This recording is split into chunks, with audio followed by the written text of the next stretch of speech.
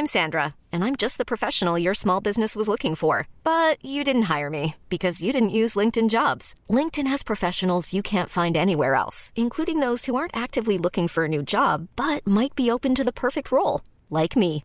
In a given month, over 70% of LinkedIn users don't visit other leading job sites. So if you're not looking on LinkedIn, you'll miss out on great candidates like Sandra. Start hiring professionals like a professional. Post your free job on linkedin.com/achieve today. Hold up. What was that? Boring. No flavor. That was as bad as those leftovers you ate all week. Keke Palmer here, and it's time to say hello to something fresh and guilt-free. Hello Fresh. Jazz up dinner with pecan-crusted chicken or garlic butter shrimp scampi. Now that's music to my mouth. Hello Fresh. Let's get this dinner party started. Discover all the delicious possibilities at hellofresh.com.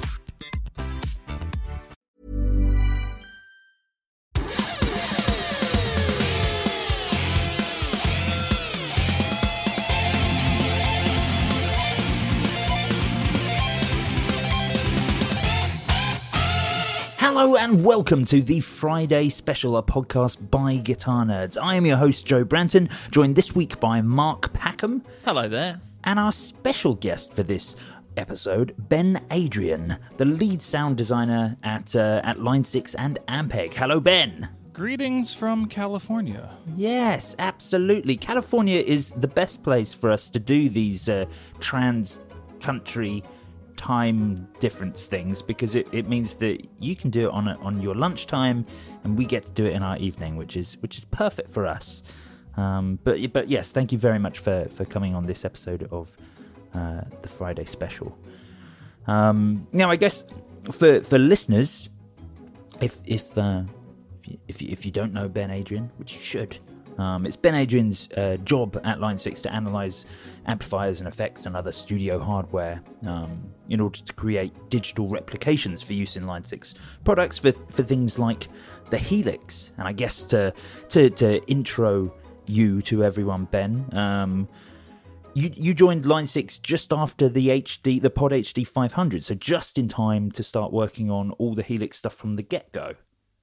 Yeah, so I joined Line 6 about 8.5 years ago. So HD 500 was out. I think DT25 had just released the amp. And then, so I started and they were just like, okay, you're going to do amp modeling. And there was going to be expansion packs for the HD 500, much like there were for Pod XT.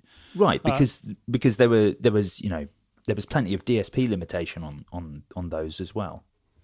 Yeah, so there were going to be expansion packs, and I came in and started doing amp modeling, and then behind the scenes, it was like, okay, we're going to just try to make a more high-end modeler, because, other companies had come around and shown that people would pay $1,500 or more for an amp modeler, so... yeah, I guess 8 years ago was around that time, wasn't it, when it had gone from being... the pod, from it being sort of like an affordable thing for people who didn't have home studios to go for as an alternative to buying sort of 20 amps and 50 pedals. That around 8 years ago was the first time it actually became kind of a legitimate professional thing. Yeah, it was. I would say it was. You're doing the Pod series a disservice there, Joe. I think the even going back to the Pod Pro, the rack mount solutions have been used in professional situations, I guess, but it's these things are always evolving. I suspect how that's kind of how it's seen from your side, Ben. Well, when people are doing developing these products, the managers who sit upstairs, there's always like a price point. Like, okay, we want to hit this price point to capture this market segment, and up until before Helix, it was always like price was a concern. So there's always going to be some design limitations because we had to hit kind of a rough price range. And with Helix, we kind of were able to throw that a little more out the window because we knew we were designing something that was going to be $1,500, when it was originally released. Yeah, I guess so. So I guess you came in with kind of at the first time when you almost had no budget to just create the perfect product for this sort of thing. Yeah, when I was doing the amp modeling, at first I had to work within the limitations of what was going to be an HD 500, and then quickly it was like, oh, we're doing this thing, I kind of was, a couple people left the company and I was kind of left to my own devices, and I kind of reinvented how the procedures for the modeling the amps were done. And I knew that I didn't have to worry about any kind of DSP limitations. I might have to come back and reduce some DSP for this new one, but I kind of got to go, full on and just do whatever I wanted and try crazy experiments. And yeah, it was great.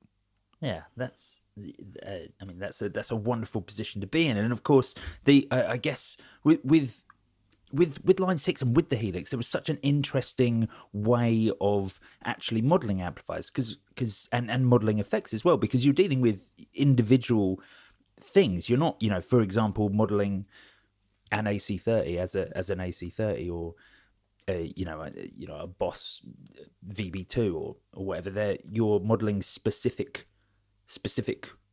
pedals or amplifiers. I'll just kind of talk about it. Yeah, we kind of get a little more fine-tuned with every part. It's, we're not really like saying, oh, there's a carbon comp resistor, so that's going to make the circuit behave a certain way.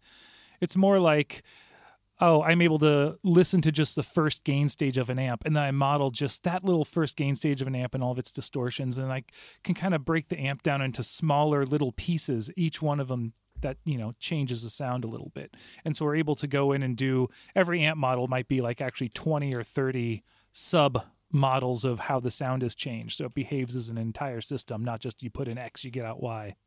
Right. Yeah, absolutely. So I guess it's a case of kind of, I guess you're modeling everything, kind of in its so you're playing the real amplifier and looking at it in its most extreme form and in its simplest form, and then building everything kind of based on that. I'm not sure if that makes any sense. I think the best way to put it is like, if you think about designing, let's say, an analog audio circuit, a distortion pedal, you might say, okay, I need to make the signal louder, and then I need to find a way to distort that signal, whether it's diodes or overloading a transistor. I need to be able to adjust the tone, and I need to be able to adjust the output volume. So it's like a simple distortion pedal. So you send an audio signal through an analog circuit, and every few components, the sound changes. When I'm making a model, I'm looking at, okay, how do I do that exact same procedure, except the signal is just getting converted to a digital signal first, but then there's all the things where it's like, okay, I can make the volume louder. I can add distortion with a certain characteristic. I can, adjust the tone like a tone knob would adjust it, and I can adjust the output volume. So it really is like analogous to the actual pedal, like with the way the signal changes the same way at the same points in the virtual circuit as it does in the, real life circuit. Right. Do you have kind of stock pieces of code for that? For example, like the way that a pedal builder would, have racks of parts on the shelf that they can pull from. Do you have bits that you just drop in and then tweak from there? There's a set of tools that were written by software engineers here. We have many super smart DSP engineers, but they don't come from like the analog audio world. They come from more the digital world. So they don't really know the ins and outs of analog audio gear, but they're able to make like tube simulators, EQ filters, things that control like virtual DC in the amp, so you can get bias shifts and stuff. And yeah, so I'm able to put in like, okay, here's a tube simulator. But then once that's in there, I have to go in and set all the details within that like DSP block, the amount of gain, how it distorts, how the harmonics line up in there. It's just, there's all the things that I adjust behind the scenes, but there are kind of like starting points where we can start, but everything is done manually and by hand. I wish there was a way to like automate more of this, because it would take us a lot less time to do amp models. Yeah.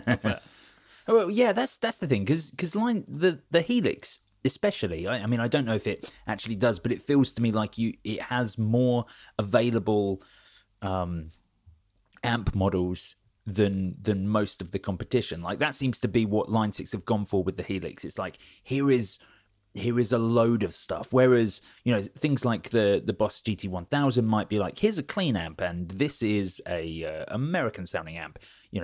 On the Helix there will be there'll be 20 different types of like Fender clean amp, ranging through all the different ones you can think of. It seemed to be that that seems to be quite a labor-intensive part of your job. Then the amount of amps that you've modelled. Oh yeah, no, it's definitely something that takes a lot of time, and there was maybe a year and a half or 2 years of us just modeling amps for Helix before it was like a physical product that we could even play internally. So it's one of those things where it's very time consuming, but I think the people who came up with the concept, they want to make it a living platform where there's going to be updates that have more models and there's going to be new features added. So it was always part of the plan. When it came out, there was something like 30 amps, and now there's, I don't know, 60. Yeah, exactly. There are so many now, and the thing is, it's wonderful. Like, as a Helix owner, that's a fantastic thing. Is that every now and again there'll just be an update, and it's it's like a Christmas present. Oh, it's like, oh, here's another 5 pedals and 4 amps that I didn't have before that I now have access to. It's a fantastic thing to have tapped into. Unlike some of the other modelers, that there's just so many constant updates of all these new wonderful things based on often very revered and sought after things on the market. Yeah, we change. There's kind of an internal list, and then we'll do a couple models, and we'll go back and look at the list and see what it seems like is the new hotness, or some trends that everyone wants, or oh, someone likes this, or sometimes it's just something like, oh, hey, I really like this thing, or I have a crazy idea for a delay. Let me just do that. But we kind of listen to what people seem to want and push that to the front of the list when we can. Yeah, and certainly when Ampeg came into the fold, there was a huge increase in you got the Scrambler pedal, I think, on there, and then there were a handful of extra Ampeg presets added to the Helix as well. Yeah, it was definitely like, okay, hey, we have Ampeg now. Let's it was kind of like a bass heavy update one time where it's like we threw in this Ampeg amp and a couple Ampeg pedals, and we can actually use the name Ampeg in the modeler now. So it's it's actually the Ampeg SVT4 Pro instead of what was it before? That was new.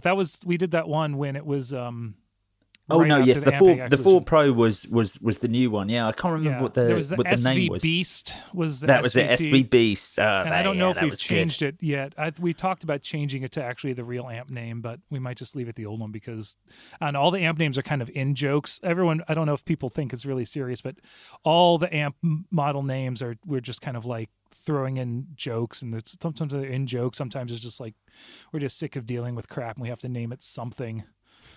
Right. Yeah, this seems to be something that's kind of taken off across the world of modelling amps, is that when you have to model something that's based on something else, there'll be a creative play on words to explain to people what that is without crossing any legal lines.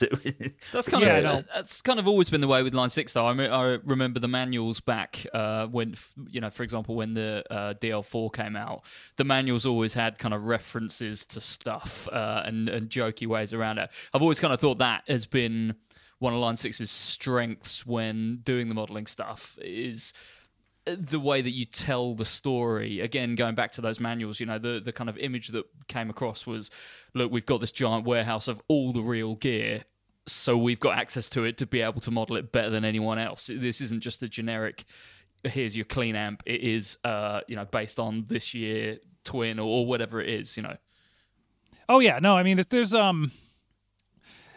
feel like some people see Line 6 and they have always thought, oh, it's probably just a bunch of like computer scientists and digital audio nerds trying to make guitar gear. And especially ever since I've been here, like I was a recording engineer. I built my own analog pedals.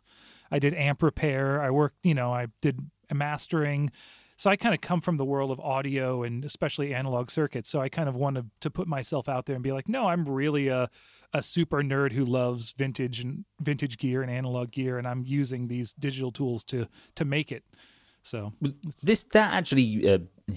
brings me on to something I was going to ask you later, but but you're very much not what I think I would expect from a Line 6 sound designer. In that, when I think of Line 6, I would think of the genres that have that initially really got hold of the Helix, which was a lot of sort of more tech metal genres. Certainly, in general, digital amps is something that more technical music, tech metal has kind of got hold of way more than other things. And I think of Billy Sheehan obviously has signature presets. I'm like, oh yes, that makes sense for me. That's the sort of thing that I think of when I think of Line 6 products. But you're very much, I want to talk about the valve amp that you built. You're very much a sort of a traditional sort of gear enthusiast in that sense, which is not necessarily what I would normally think of when thinking about digital gear.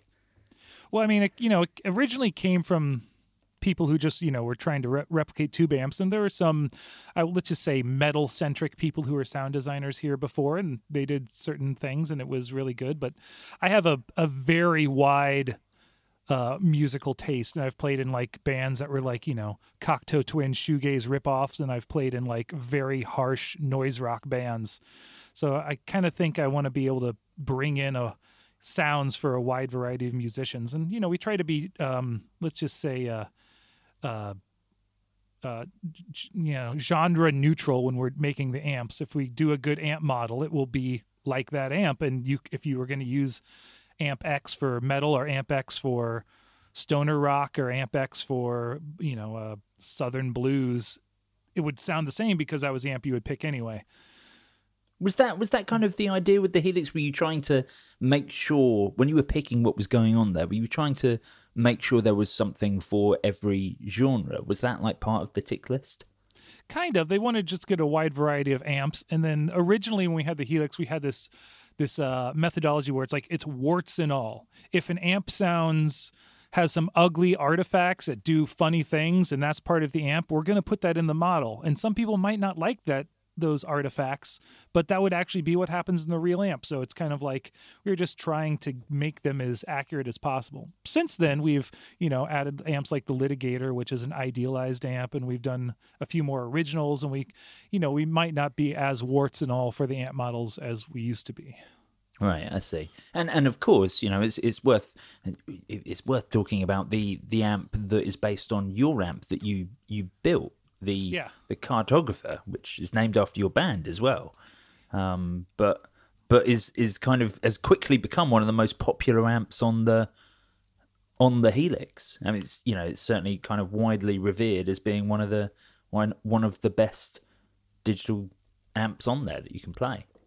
Yeah, I'm kind of flabbergasted, but I think it's awesome. So I play in a band called Cartographer. It's a very slow-moving band, especially since the other two members are still up in the San Francisco area, which is, like a 6-hour drive from L.A.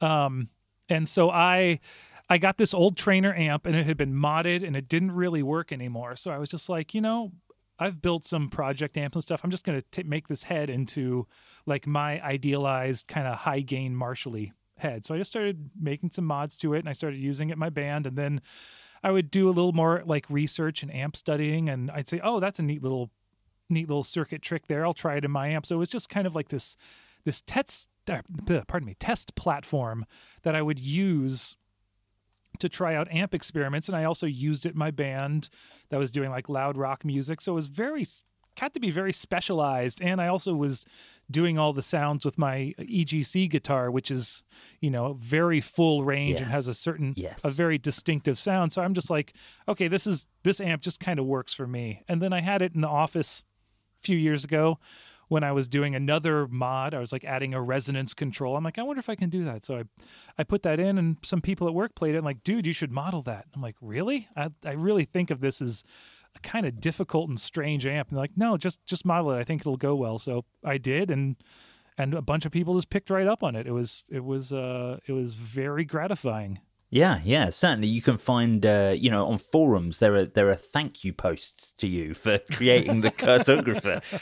But it really is a fantastic amp, and you're right in saying it's such it's kind of I think of it as being the quintessential Helix amp in that it can kind of do a bit of everything. You can manipulate it so much in comparison to some of the other stuff that, it's incredibly flexible. It kind of almost, it has more flexibility than a lot of the other things that are limited by, being designed to copy more specific things. I appreciate that it obviously is a real amp in real life, but it just seems to be very broad. It feels to me like I'm getting more access to what the Helix can do with the Cartographer.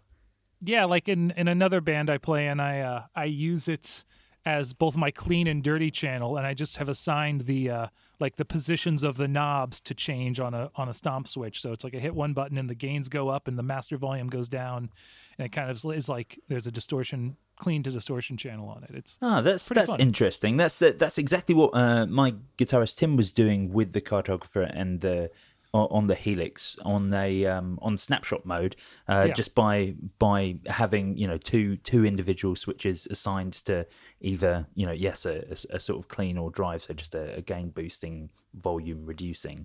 Well, I like where Tim's going. Yeah, there you go. Yeah, it's very cool. Now, I'm kind of because on this podcast, obviously, our listeners aren't, even though the Helix is incredibly popular, our listeners aren't all going to have Helix, so it's difficult to know kind of how in depth to go, because the thing about the Helix is it's not only that you keep on adding amp models and pedal models, but you also keep adding ways that you can use it. So I mentioned Snapshot. That, of course, wasn't one of the original things that was introduced with Helix. Yeah. Initially, so I guess listeners, if you're not familiar, if you don't own a Helix, you won't know what I mean by Snapshot. Mark, I assume you don't know what I'm talking about.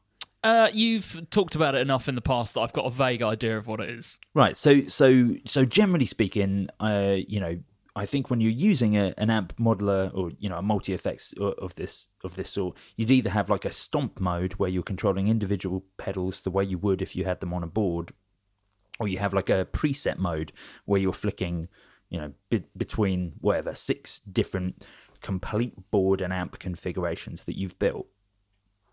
Right, but when Snapshot was introduced by Helix, it was like a totally different thing, because the problem that all switches have is if you're using your preset mode and you're switching from one to another, it's also using an awful lot of DSP to completely change every pedal and amp that is set up and reload them in a different order. So there's going to be like just a tiny little delay when you're switching between them. So Line 6 introduced Snapshot mode, which allowed you to build a board and amp rig, but then assign all of the pedals to essentially turn multiples or individuals on and off, and also to be able to control any rotaries on any of those pedals or amps via the buttons. So essentially you build one board, but then you use the Helix as a controller for that board.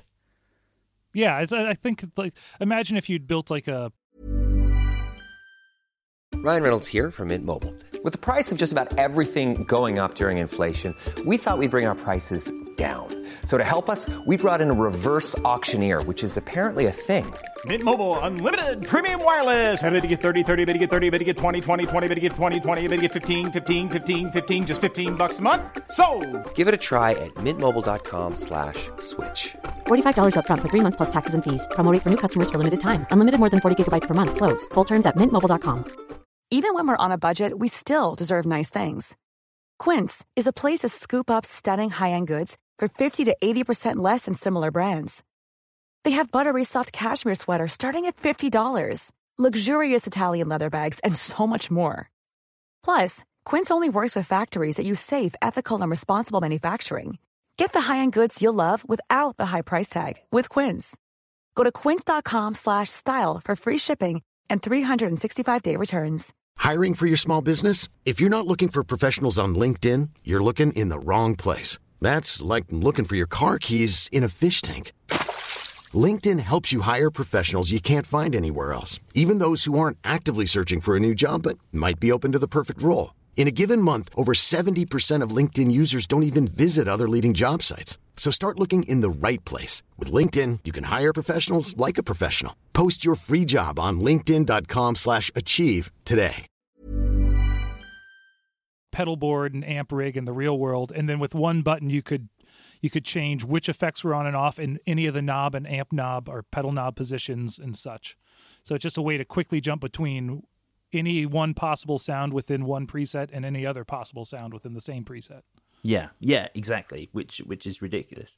And then kind of, I don't know if it was around that time, but you also introduced an actual synthesizer, like a foot synthesizer. Oh yeah, that was one of those crazy things that just happened. We were in a meeting, and we have the little like guitar synth where it's like a mono synth where you can like play guitar and it detects the pitch and puts out the note.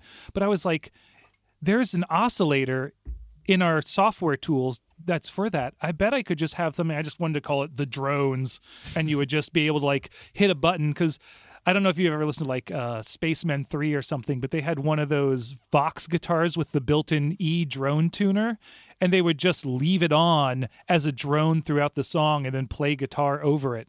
So I was like, I wanted to do something like that, where you could just hit a button and it would just drone some note or sound. Oh, yeah, so carry on. So anyway, I just ran down to my office, and within a few hours, I'd made up the first version of it. And there's two versions in, one that you pick the note, and one that you can just pick a frequency. And it's and then I realized with the momentary switches, you can kind of play it like Moog Taurus bass pedals. Yeah, well, exactly. This was the best thing about this, because when I realized it was on the Helix, I was like, oh, I've been thinking about buying one of those Nord pedal organs for years, and I was like, oh, I actually kind of have this here. I can probably build that, because again, like using snapshot mode, certainly I found it way easier using the note one. That you've got it's a 4-note harmony, I think. Yeah, I think 4-note harmony. Yeah, three. It's 3. Yeah, so you can pick those, build your chord, and assign those to individual foot switches using snapshot mode. And then obviously, if you name those foot switches the appropriate chord that it is, then you then have yourself a foot organ, which of course provided, because it doesn't take up a world of DSP, so provided you've not got too complicated a rig, you can also have you could send that going out straight to front of house if you want, and have your ordinary guitar rig completely unaffected, giving you essentially a bass synth on the floor, which was just a ridiculous thing. So that was like an accident build that already existed. Yeah, the one, I'm still trying to get over the term foot organ. That's pretty awesome. And two, it was just one of those things where it's like, oh, we already have it in here, and within like maybe a day and a half of work, I had built both of those models, and we tested them out, and we're like, okay, this is fun. It was just kind of like, sometimes you get a crazy idea, and it's like, oh, you can just make an effect and put it in there, and it works out right. The multi-pass delay was like that, where I just was sitting in a meeting and just thinking about a delay. I'm like, oh, what happens if we could have the repeats filtered by frequency? Take a multi-tap delay and then filter each of so the repeats come back, but only in a certain frequency band. And then so I ran down to my office after the meeting, and by the end of the day, I had the first version of it built to play to people. And just it's really awesome just to be able to do that on a whim. Yeah, that's amazing, and that seems to be the thing about Helix, that it's so free that you seem to, because you've got creative minds like yourself there, because the basis of Helix is so limitless, you seem to keep being able to come up with interesting things, and that comes right down to sort of the application of Helix. I think I was watching something you were on like a few months ago, and you were assigning the looper through the expression pedal, so you could build a loop, but then you could bring it in and out via the volume pedal, essentially, whilst retaining your guitar signal over the top. Yeah, right? I think so. Yeah. I mean, one of the things I do is, like, if I play like solo ambient, I'm sensitive looper guitar. I have the looper going, and I assign one of the expression pedals to be the volume of the looper, and then I have another one that might be the like feedback of the delay. But I can actually start recording and do looping stuff, but keep the volume down, and unknowing to people who are listening, if rarely there are, but usually, I'm actually starting to loop stuff, and then I'll fade it up with the expression pedal, and there'll be a loop there. I'll have no idea what it sounds like because it's just kind of been going on behind the snes. Right. But if you play, amazing. Yeah. But there's, I think go ahead. Sorry, I was going to say, I think it speaks to what you're doing, but also just thinking about how we've moved on from something like the HD pods, where not only are you bringing in new sounds, but the ability via patching the units to bring in new features. I think that's the greatest strength with Helix, but also more newer modeling in general. And it seems that you're kind of excited about that. For example, when you came to the company with the 500 HDs. You wouldn't necessarily have been able to do that because people wouldn't have been connecting them up in the same way that they are with something like the Helix. When I started working here, I had an M9 on my pedal board, and I was doing very specific... Who didn't? Well, I was doing very specific things with the delay and the looper. And it was almost like an artifact. Like there's a thing with the non-modeled delays, just like the regular digital delays. If you go to 100%, it just starts cycling like sound on sound, but it doesn't go out of control. And if you have the trails on the delay, you can turn it off and kind of use it as a second looper. So I was doing all this crazy stuff with the M9. So when I started working at Line 6, I came in, and a lot of people were like, oh, we never expected anyone to do that with the M9. So I had to make sure that all of those accidents made it into the Helix because I wanted to be able to use it in the same way. So, and I mean, it's not just me. There's, people who write the firmware. There's Eric Klein, who is like kind of the whole architectural mind behind putting the Helix together and the functionality and stuff. And, it's not just, I just kind of get to make the sounds and develop effects, but there's really a whole lot of people behind the scenes who are maybe not so out there on the forums and the internet as me, who are doing just as cool stuff. In terms of like new features and thinking about what you're going to bring in next, whether it be a new amp model or whether it's a whole new feature like snapshot or the synth stuff, how much do you kind of look at the community and how much do you take that on board and say, people are kind of crying out for this feature, this needs to be bumped up in the list of things that we can do, or how much of it is, we've kind of got this roadmap, we think these things would be great, and let's push it out there and see what the community can do with the stuff that we've got in mind? I'd say it's probably like the product owner is probably like maybe 80% listening to what people want, and then the last 20% is trying to come up with something that's going to be something that no one has ever done before, or at least is an implementation that can maybe make something really easy that would otherwise be very difficult.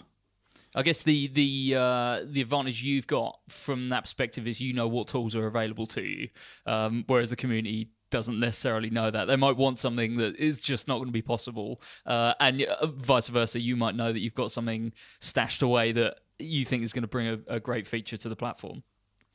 Yeah, I mean, it's, people's like, oh, there's a microphone input on there. And, there's some other stuff. You should be able to make a vocoder really easily. And I'm like, the way it works behind the scenes, it's not so easy, but we're still trying to figure out ways to do that. We'd love to be able to do that, but it's but there are other things where doing a crazy delay where I filter like 6 multiple tapped repeats was actually really easy to do with the tools that I don't think anyone is asking for that, but I just went ahead and did it because I could. No, yeah, I definitely was asking for that. That's thank you very much. That's so actually, I guess talking about that, what are your favorite things that you've brought to the Helix? Amp models and effects wise. I mean, to me, it's really silly because I get to model my own gear that I built. So It's really awesome that, like I said, the cartographer came in, I modeled my own amp. I have a Fender Pro Reverb from the 60s that I really love, that I'd love to get modeled sometime. The Adriatic delay, which was actually not named by me, but it was based on my Boss DM2 that I love, but I wish that had a few more features, so I added modulation to it. I added, the ability to actually put in more virtual bucket brigade chips and get a longer delay time, but still have the tone stay the same. That's a fantastic thing to get to do. I don't think about that, but I guess you get to make the mods that everyone wishes they have. Because you're absolutely right. You know, the DM2 are fantastic, one of the best sounding analog delays, and the Adriatic is a fantastic delay on the Helix. But yeah, absolutely. Of course, I want that from my DM2. I would love to be able to control modulation, and I would love to be able to get those longer delay times as well. So, like, what a great addition.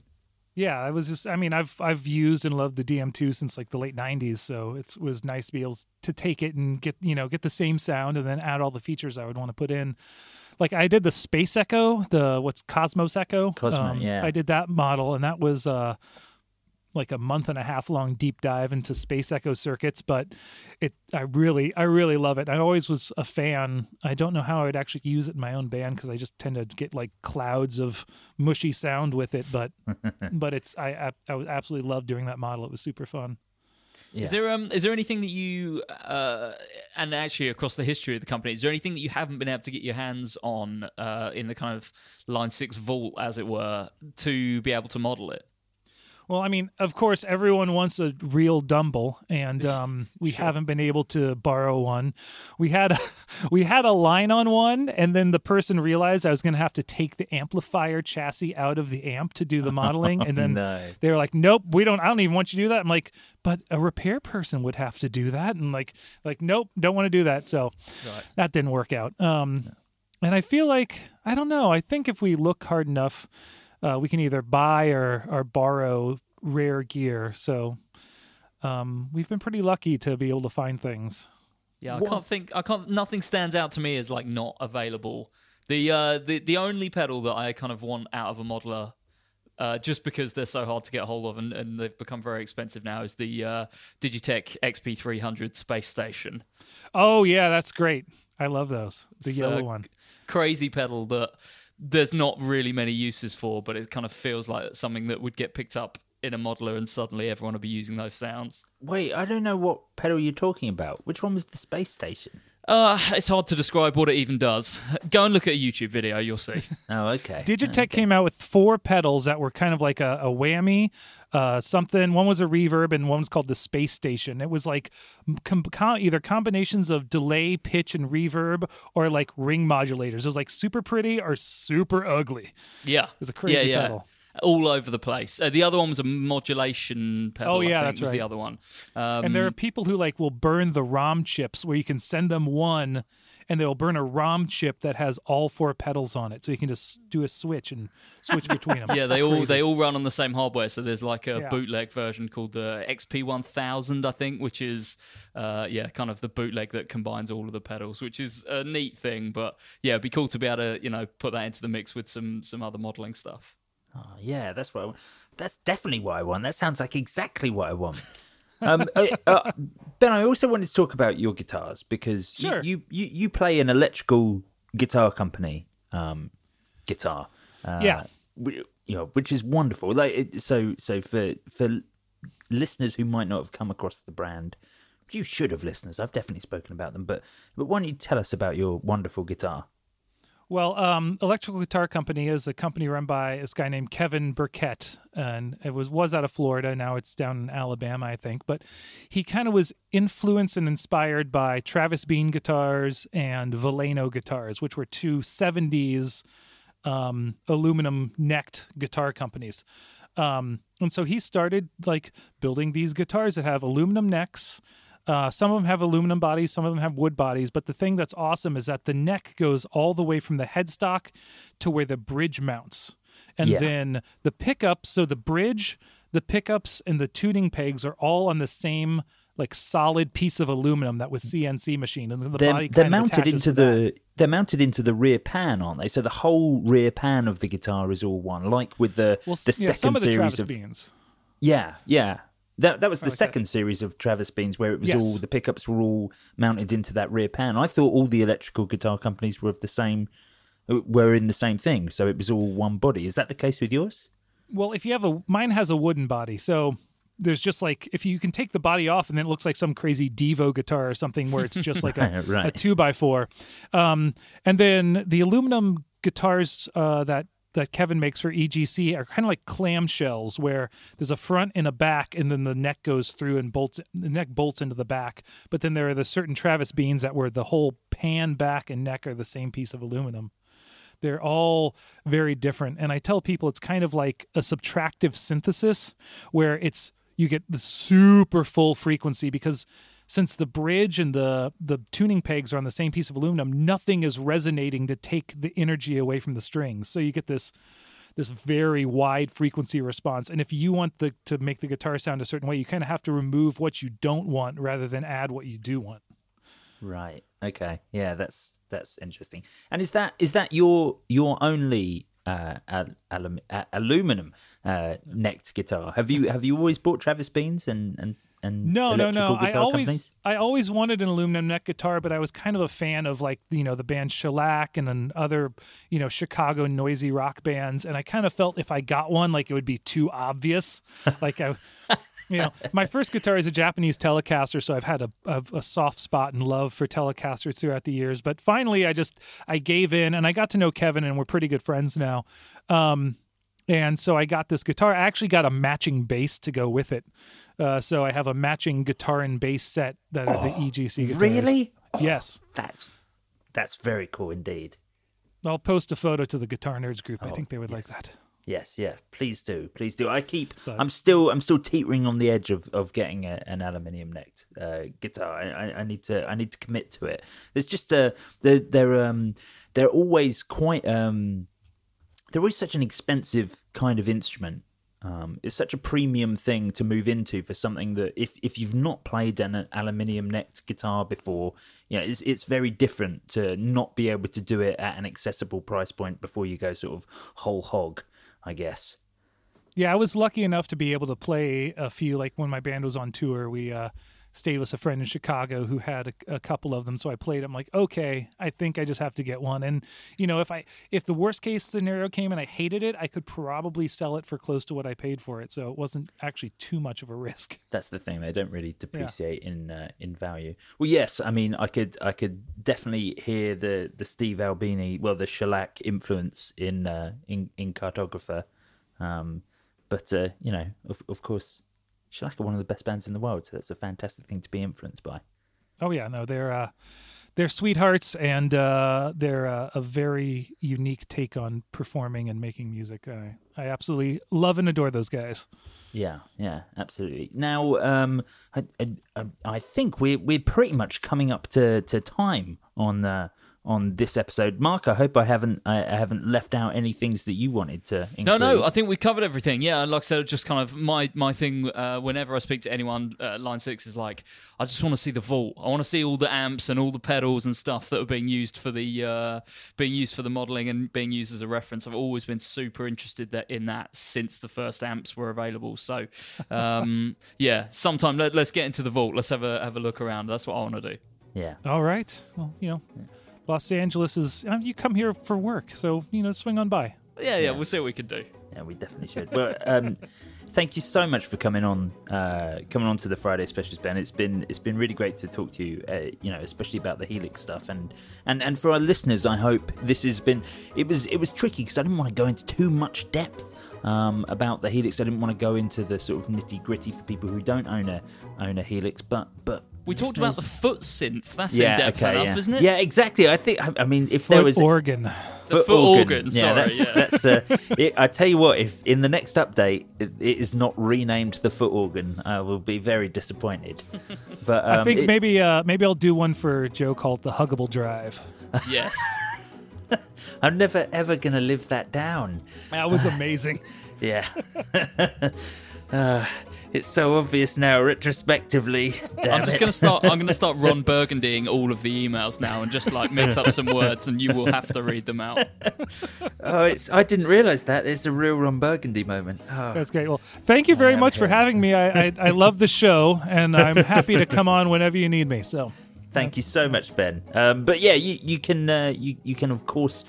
Catch more Guitar Nerds over on our Patreon at patreon.com/Guitar Nerds, or you can join us on any of the major social platforms with @Guitar Nerds, and we'll be back next week with our regular episode on Wednesday and another Friday special on Friday.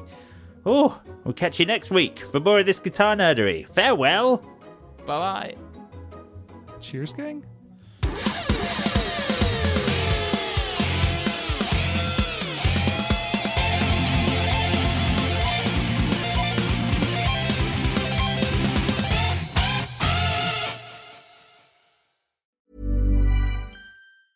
Ever catch yourself eating the same flavorless dinner 3 days in a row? Dreaming of something better? Well, HelloFresh is your guilt-free dream come true, baby. It's me, Keke Palmer. Let's wake up those taste buds with hot, juicy pecan-crusted chicken or garlic butter shrimp scampi. Hello Fresh. Stop dreaming of all the delicious possibilities and dig in at HelloFresh.com. Let's get this dinner party started.